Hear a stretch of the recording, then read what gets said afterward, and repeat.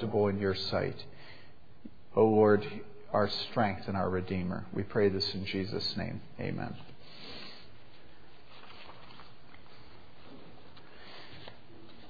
I want to change a little bit something that Wayne said, which is even those of you who are not members, I would encourage you, whether you're members or friends, if you attend church regularly here, to come this afternoon. Probably one of the most discouraging things for pastors is the low turnout at congregational meetings, speaking psychologically and emotionally. If you will permit me that for a moment. Because week by week, pastors and elders and deacons, your officers, carry the burden of assuring that the lights come on, that it's warm, that the parking lot's paved, that the new building is built, that salaries are met, that the missionaries receive their salaries. All of these things go on, and when we just come to worship and we don't take responsibility for the inner workings of the church. Now, you might think that what that means is money, and today it does, because we have 2 annual meetings, and the one tonight is the one about money. But I'm not embarrassed saying, yes, that's what we'll deal with tonight, but I would feel the same way about our other annual meeting, which is in the fall, which has to do with officers and leadership and ministry issues. And both of these things are essential for a church to have a ministry and a community. So, being from Wisconsin, I really don't give a rip how much it snowed or how much ice there is on the road. Come out tonight. I don't care whether you're a member or a friend. Come out tonight. I don't care whether your husband does want to sit in front of the television. Come out tonight. Whatever. Come out tonight and join with us in thinking through the ministry of this next year. We'll have a time of prayer. A time of telling you what the vision, the spiritual visions are, telling you some of the blessings that we've had this last year as a church, what has changed that has been for the good. And so I encourage you to be there tonight at the potluck and then immediately. We won't go longer than an hour and a half. It's a very short congregational meeting tonight. So you'll get home in plenty of time to do whatever you were planning to do this evening. Which I have no idea what that would be, right? Well, I won't show my ignorance by asking a question. Is tonight the Super Bowl? It's not. When is it? I thought it was always in January. Because we always had to plan our annual meeting around when the Super Bowl was going to be in the past. Well, all right. That shows my ignorance. Now, one other thing. This last week, Brian Bailey, who was an attorney who became a Christian, actually here in morning worship services while he went to IU Law School and then clerked for an appellate judge up in Indy. He, this last week, organized Sanctity of Life service. I mentioned it last Sunday, and it was held, and it was an encouragement, I think, to those of you who were there. Anyhow, after the service, you'll notice on the lectern outside the center doors that there's a pile of papers there. And this is the message that I gave. It's printed up. Have as many as you want. We'll keep them there in the foyer in the next few weeks. And you can take them. If you'd rather have an electronic copy, send the church office your email and they'll be happy to send you a Microsoft Word attachment. This coming week, one other note, family note. This coming week, I will be going up to Wheaton, and on Wednesday, I think it's Wednesday, pretty sure it's Wednesday. Yes, on Wednesday, speaking in the Moody Chapel on the issue of women's leadership in the church. Barb Hughes and I will be doing the biblical position. And Jill and Stuart Briscoe will be doing the unbiblical position. And I don't make any bones about saying that. I think it's very true. If you had seen the questions that they had prepared for us, which I'd be happy to show to you. If any of you want to send me an email, I'll send you the questions as they originally came. It's very clear that the whole panel is being weighted in the direction of feminism. And it's interesting that just as the world is getting tired of it, the church is turning on to it. And of course, Bible schools are the last of the church to turn on to anything because they tend to be stodgy. And so about 20 years late, Moody Bible Institute is deciding that maybe it needs to move in the direction of what I believe is feminism. Anyhow, Barb and I will be speaking there opposite Jill and Stuart, and I'd ask your prayer for that. And it's going to be hard being opposite a man who has a British accent. And he has a delightful sense of humor, and I'm not sure which of them is a more formidable aspect. All right, now, Galatians chapter 2, verses 1 to 10. I know Pastor Carell preached on Galatians 2 before. I'm going to go back through it, doing some different things, and I'd like you to turn to Galatians chapter 2, beginning with verse 1. This is let me put it this way. This is the 10th week that I have spoken on the book of Galatians, the 11th with David, and our first week in chapter 2, dealing with these first 10 verses. Let's hear the word of God, which is eternally true. After an interval of 14 years, I went up again to Jerusalem with Barnabas, taking Titus along also.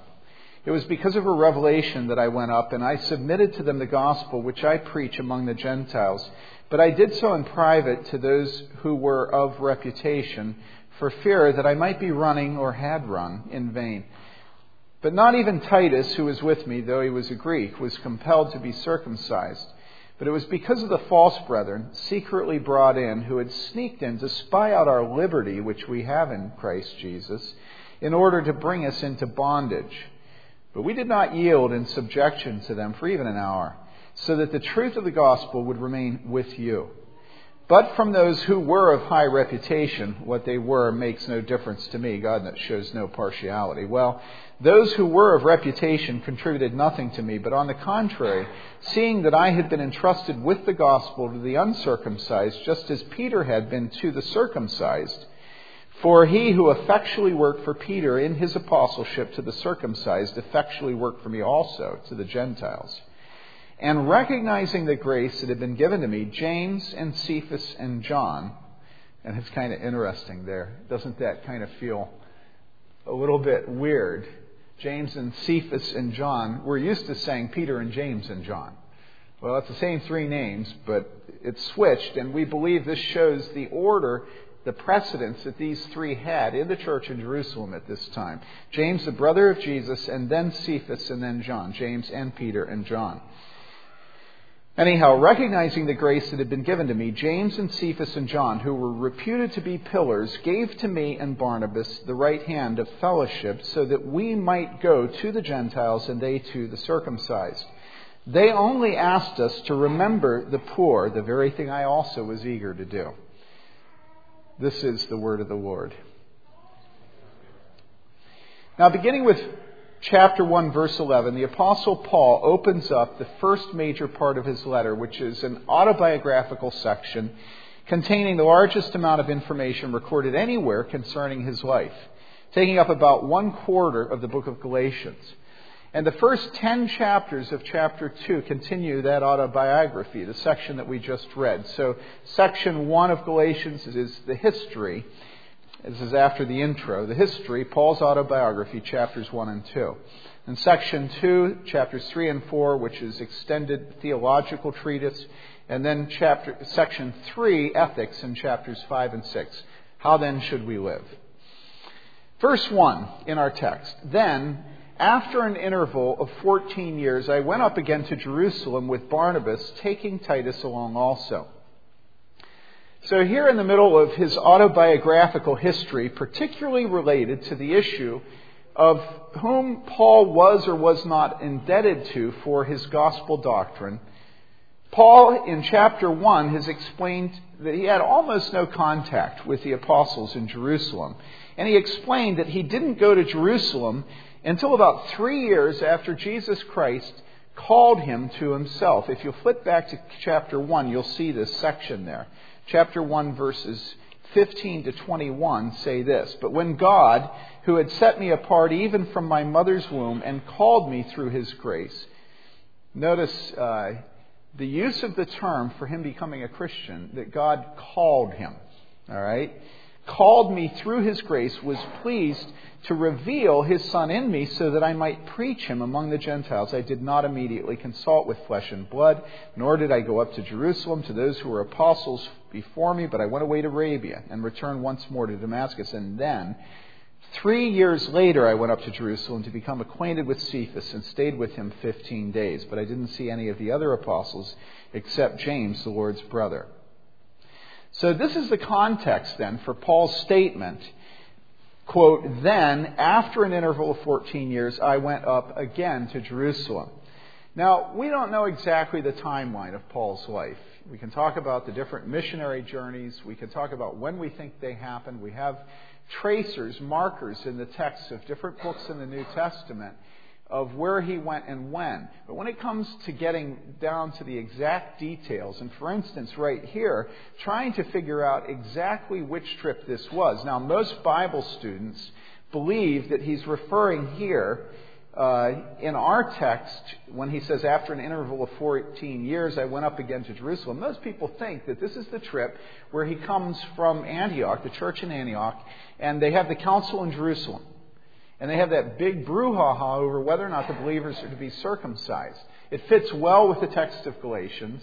It's the same theme, the same conflict, whether you have to become a Jew in order to become a Christian, whether you have to be circumcised, whether we can trust in works like circumcision to have some saving effect on us. But it might not be that this is the same trip. Nevertheless, despite the fact that we do not know exactly what the schedule is, the meaning of the first verse, the first word, the word then, is that Paul is claiming to be giving an exact account of how many times he went up to Jerusalem. In other words, the whole theme here is, look, the leaders of the church in Jerusalem are true pillars. I know that they have spiritual authority. I am not flippant in dealing with them, but I want you to understand that I received the gospel, the doctrine of how to be saved, the doctrine of Jesus Christ. I received this directly from God. I don't mean to be rebellious. I don't mean to be disrespectful towards the home church and towards the leaders of the home church. But I have to be clear here. I did not get the doctrine of the gospel from these leaders. I want to be respectful towards them, but I didn't get it from them. As a matter of fact, I wasn't there very much at all. As a matter of fact, it took me 3 years to get there for any length of time the first time, and even then I was only with a couple of them, and I didn't hang out with all of them. And then it was 14 years later. So you see, I'm not steeped in the Judaistic culture of Jerusalem and all the pressures that there are in the home church. And it's key to his argument that he show them that he has some independence from this home church and from all of the status and all of the history and all of the new-timer, old-timer, Johnny-come-lately kind of pressures that are going on through all this argument. All right? So he says, then, after an interval of 14 years, then, all right, he's being specific about when, then, after an interval of 14 years, I went up again to Jerusalem with Barnabas, taking Titus along also. Now, this Barnabas is the same man who encouraged Paul when he was first called by Christ.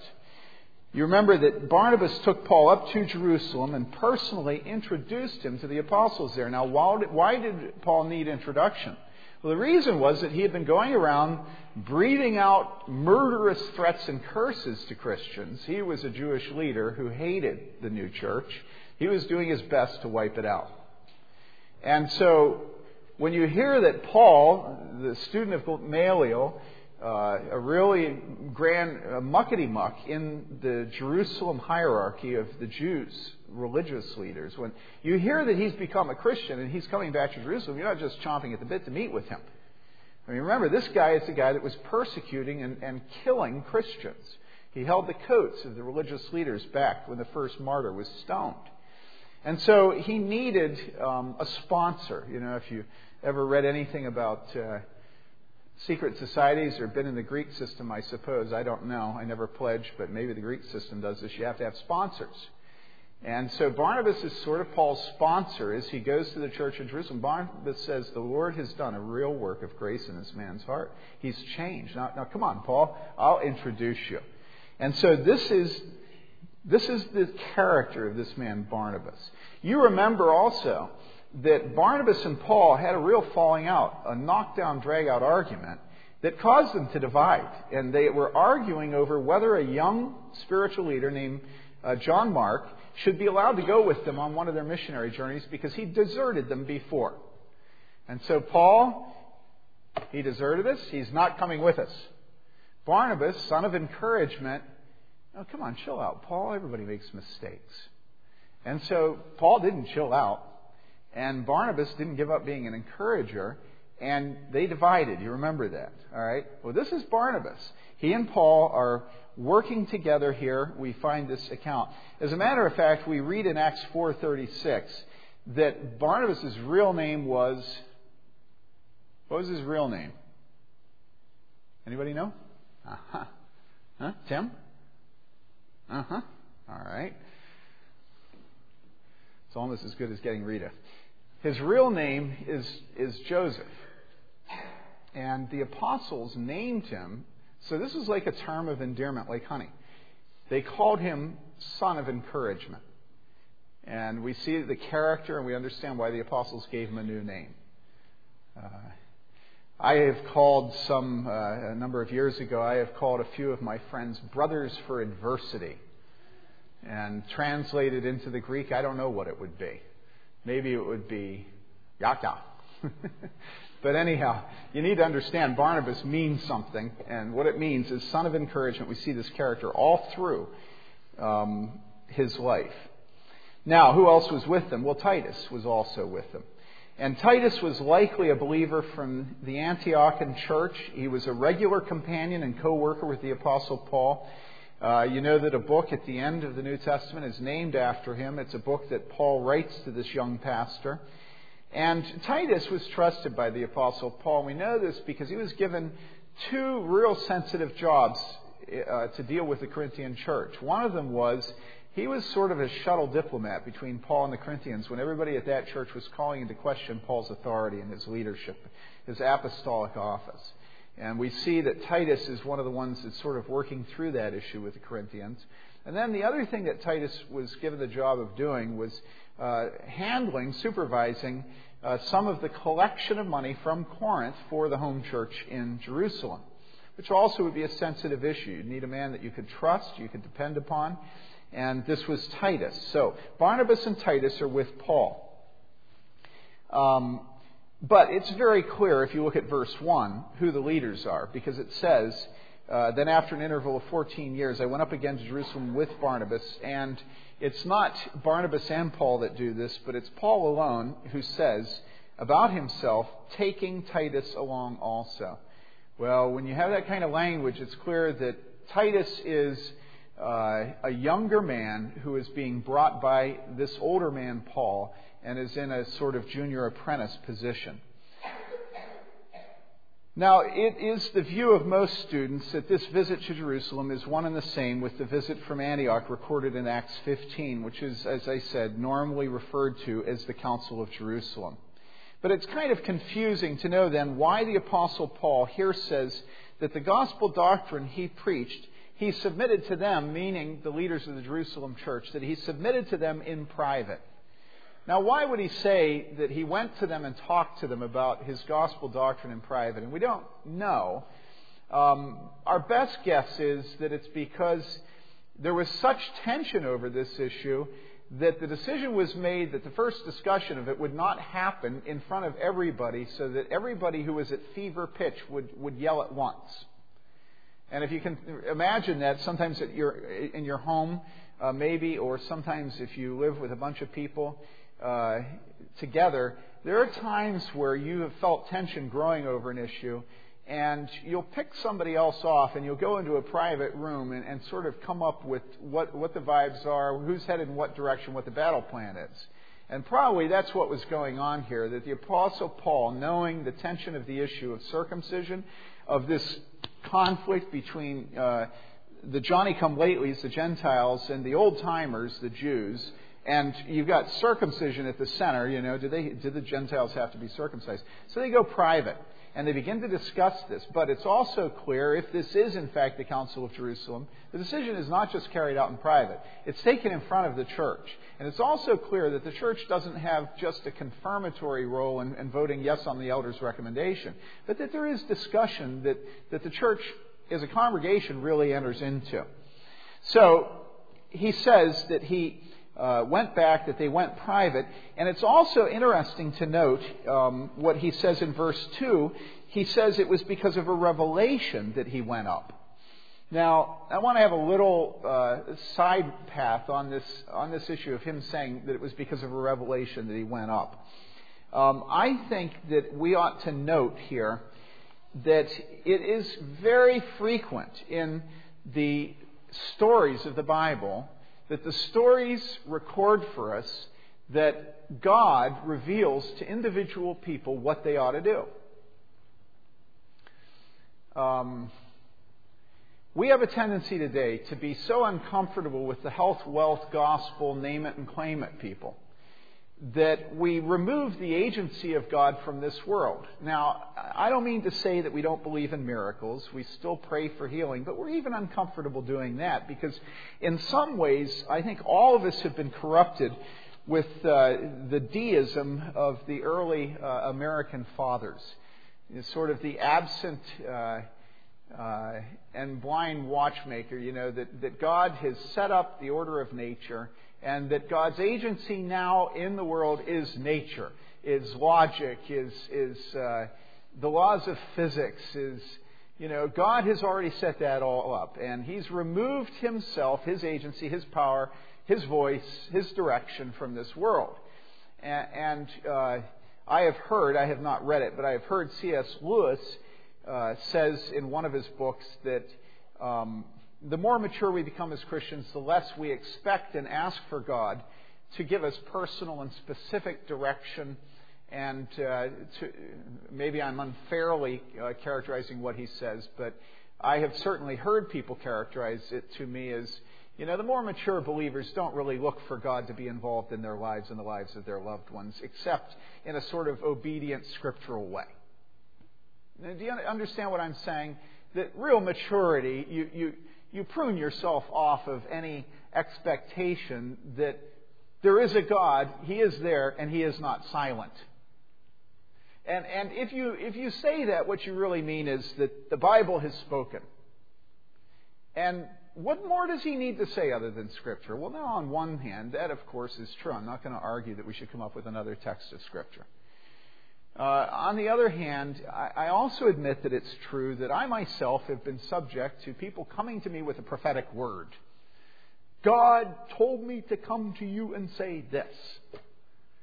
And it's a very awkward position to be in, to have people come to you and say that God has a message. And when that message comes at a time in your life when you're at the center of the controversy of a church, which I was at the time, and it has a very specific direction that you're supposed to go, it gets even more awkward. What about a man that comes to you and says he's been praying for 5 years for a wife and you are that woman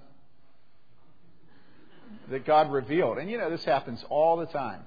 Now, he might not be so stupid as to say, the Lord spoke to me personally and said that you personally are to be my wife, and if you don't do it, you're disobedient to Him. But all the implications are there. You know that if you don't fall in love with Him and see Him as a husband, that He will think that you're not in obedience.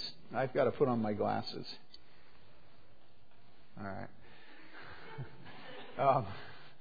You know that He'll think you're not in obedience to the Holy Spirit. I have told you before, I think, the story of this prophetic word coming to me. And it was such an embarrassing, and this is one of those situations where you wish that you could where you wish you had aides who would shoot you with a tranquilizer gun. And you could wake up when it was over. So anyhow, Mary Lee and I were sitting there at this table, and this woman with her husband dutifully sitting next to her tells us that she came up with this prophetic word for me, and this is what I'm supposed to do. Well, the interesting thing was that the prophetic word, it was all written down, and I was given a copy of it, and this was God speaking, all right? And it was very interesting that at the very beginning of it, it had a long section talking about how my father and I didn't love one another and didn't get along. And so I was released immediately. I was so filled with dread about what it was going to say. And then I read that, and I thought, she's a false prophet. This is that clear.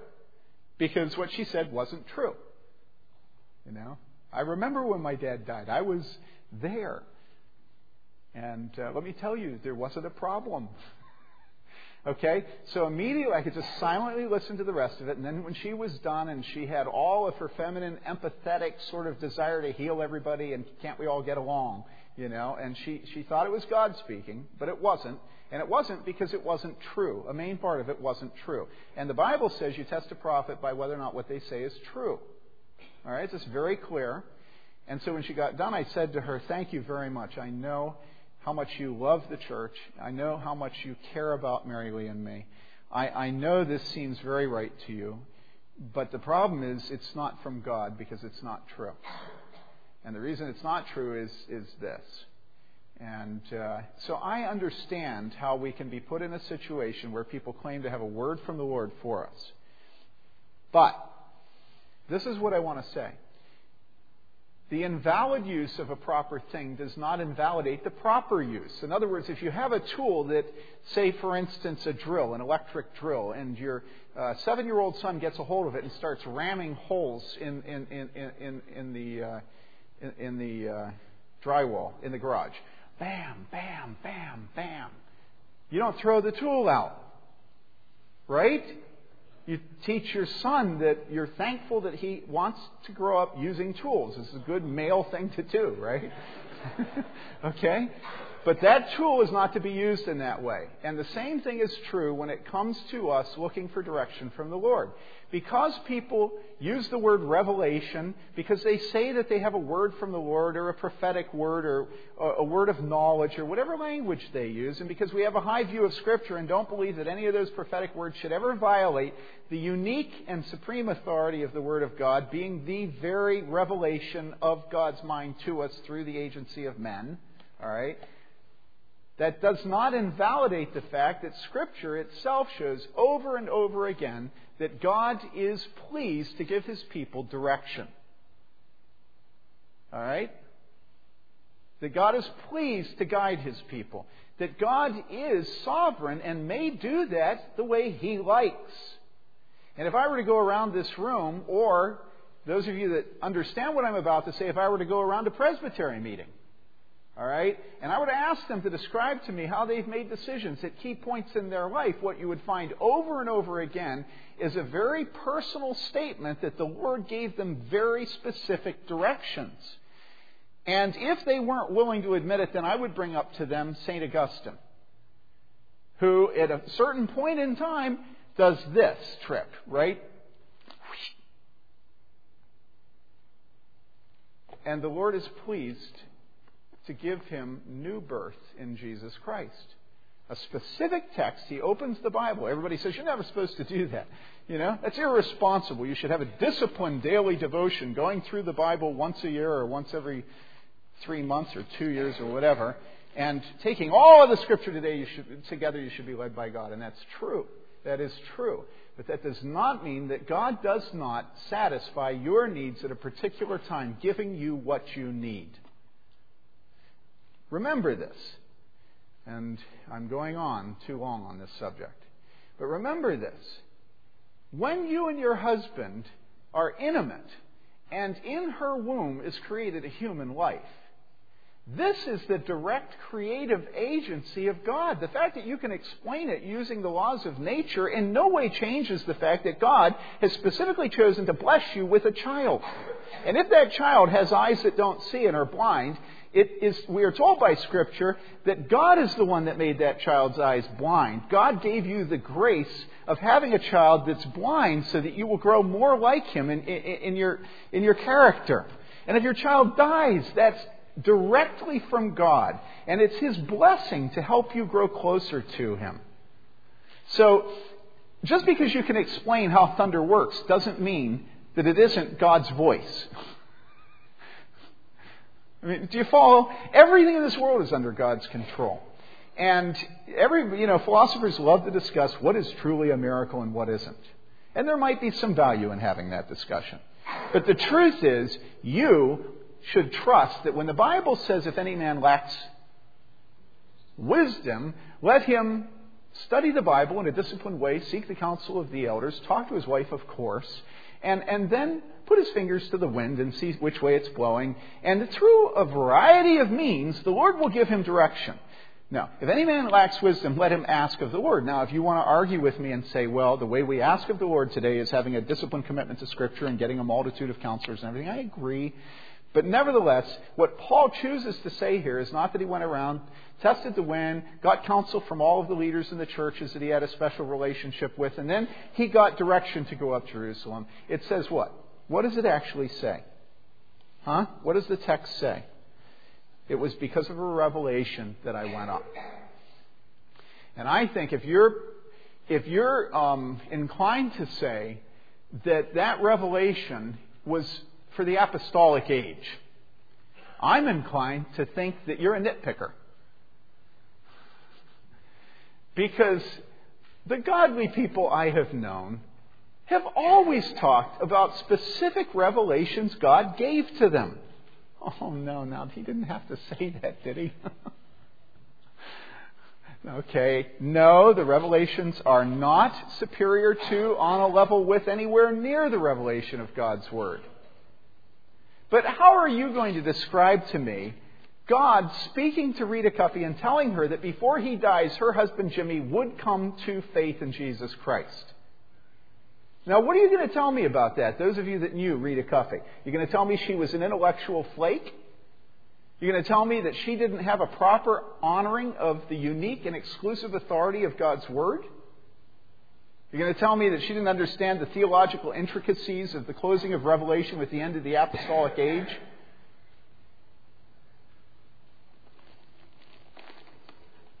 And what if when you get done telling me that night the Lord says to you, leave Bloomington and move to the West Coast. I am sending you there as a missionary. Then what are you going to do? Are you going to deny that God speaks this way today? In other words, brothers and sisters, we should believe that when God says, if any man lacks wisdom, let him ask of the Lord, and that the Lord will provide it, and bountifully, and without finding fault. And when you ask, you should not doubt, because a double-minded man is unstable in all his ways. You should believe that God is a God who gives direction.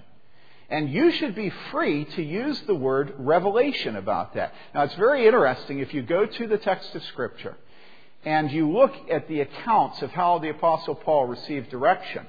It's very interesting that there was a time when he was told by a prophet something. Do you remember the incident? Look at Acts 21, and you'll see what happens there. This is a time when he was going to go up to Jerusalem, and I think it's very interesting. I think it's the kind of extreme caution and care we should take when we do have people who claim to be coming to us with a revelation from God. Watch this, verse 10. Acts 21:10, as we were staying there for some days, a prophet named Agabus. So he's a prophet and his name is Agabus, came down from Judea, and coming to us, he took Paul's belt and bound his own feet and hands and said, this is what the Holy Spirit says. Pretty heavy duty, isn't it? In this way, the Jews at Jerusalem will bind the man who owns this belt and deliver him into the hands of the Gentiles. So there's the revelation, all right? When we had heard this, we, as well as the local residents, began begging Paul, not to go up to Jerusalem. It would seem to be the direct fruit of that prophecy that, if that's how he's going to be bound and he's such a good gift to the church, then the church would plead with him not to go up to Jerusalem. Then Paul answered, "What are you doing, weeping and breaking my heart? For I am ready not only to be bound, but even to die at Jerusalem for the name of the Lord Jesus." And since he would not be persuaded, we fell silent, remarking, "The will of the Lord be done." Now you see this, the Apostle Paul is given a prophecy. There's no question in the text that it's a true prophecy, and in fact it does come true. But the prophecy is given in the context of the entire church begging him not to go up to Jerusalem. Does the Apostle Paul listen to the church? Multitude of counselors. Does he listen? No, he doesn't. He goes up. So in other words, we have still the responsibility of doing what we believe God has told us to do. Sometimes that responsibility requires us to go against the words of a prophet who says, "Thus says the Lord." Sometimes it causes us to go against the church who pleads with us, saying, "Do not go up to Jerusalem." It's very clear from our text today that the Apostle Paul was very careful in submitting the gospel doctrine that he preached to the leading men of the church in Jerusalem, because he says, I was not about to allow them to change the doctrine. So there's this, and this is what I would say to you. I would say to you, your security is in always submitting to Scripture. And whenever a prophecy goes in any way against Scripture, it's false. Whenever it goes self-evidently against reality in this world, it's false. Whenever it doesn't come true, it's false. But even if you don't know through any of those means that it's false, you have an obligation to follow the direction that God has given you. Okay? Do you understand that? And it might mean that there will be times where you have to go against your spiritual leaders. Wives, your husbands. Church people, your pastor and your elders. Now, how could I say that? Well, think about it. Can you think of examples in Scripture where proper authority is denounced by people under the influence of the Holy Spirit? Like, for instance, can you think of the religious leaders saying to the apostles that they're no longer to preach in this name, the name of Jesus Christ? And do you remember the response? We must obey God rather than church leaders, because that's what they were. Okay? What about the church in Nazi Germany? You realize how small the confessing church was in the midst of all of the ethnic rage that consumed Germany. Okay? What about the church today when the whole world is going after glitz and lights, cameras, and action? The health and wealth gospel. And it's being led by real religious leaders. You must say no to it. You cannot become addicted to a hyper spirituality that's false. That requires you to go against spiritual leaders, against your own family. You have to do it. I'm not trying to say that there hasn't been a change in the supernatural work of the Holy Spirit from the apostolic age to today. I do believe that there is a change. I do believe today in America there are very few people that are healed.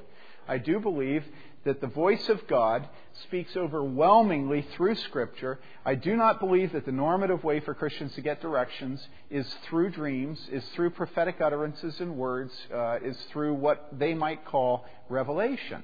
Nevertheless, I do not believe that it's right for us to come up with a system of doctrine whereby we define the word revelation as not being able to be used anymore, or a word of knowledge, or God spoke to me. I don't believe that it's pious for Christians to refuse to use those words anymore. And this is something that I know some of you have strong disagreement with me over. I ask the words blessing on you, but I do believe that God still does directly lead us. And I also believe that when Jesus said in Matthew, do you remember his promise? Jesus said this, "Ask and it will be given to you. Seek and you will find. Knock and it will be opened to you. For everyone who asks receives, and he who seeks finds, and to him who knocks it will be open." Or what man is there among you who, when his son asks for a loaf, will give him a stone? Or if he asks for a fish, he will not give him a snake, will he? If you then, being evil, know how to give good gifts to your children, how much more will your Father who is in heaven give what is good to those who ask him? Now, I know I haven't gotten far. I'm on page 5 of 10. But I think it's very important that we not trust in our intellectual abilities to compartmentalize God and think that we control him. God will do what he will do. And I know you'd all like the 7 rules of Christian guidance. You know?